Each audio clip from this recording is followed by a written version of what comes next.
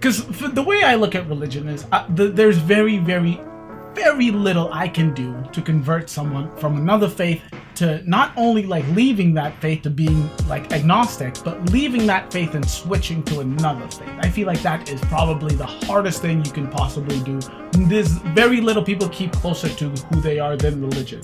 When you interact with people from other faith, what is the goal, or is there no goal, and is it just like spread the love? We always spread the love. Oh, well, that's nice to hear. Yes. Yes. For me, I always want to spread the gospel with someone, share the gospel with someone, and it's up to them if they receive it. But I think not only the love that I've experienced and the love that's in my heart, but it's also mandated that we in the Bible to preach the gospel, to share the good news. But sometimes that doesn't mean that, when you meet somebody, I meet you and then that's the first thing I say. But I always, you always have to see where someone's coming from. Of course. See, where they are right now, see how their worldview is set up.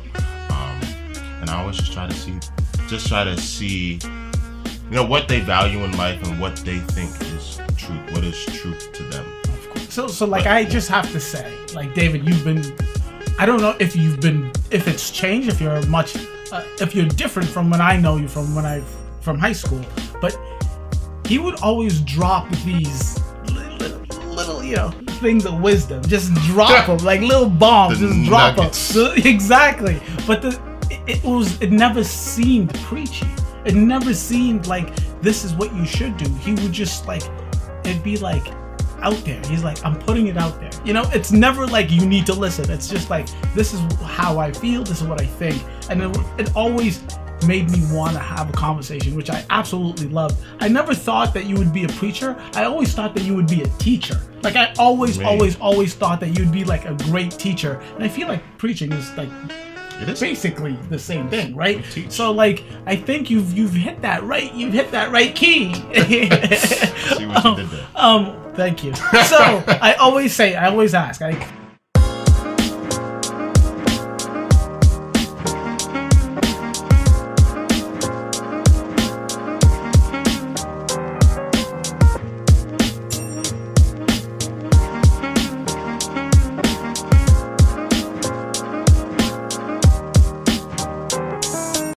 Thank you very much for listening to the podcast. I really do appreciate it because I believe in this podcast.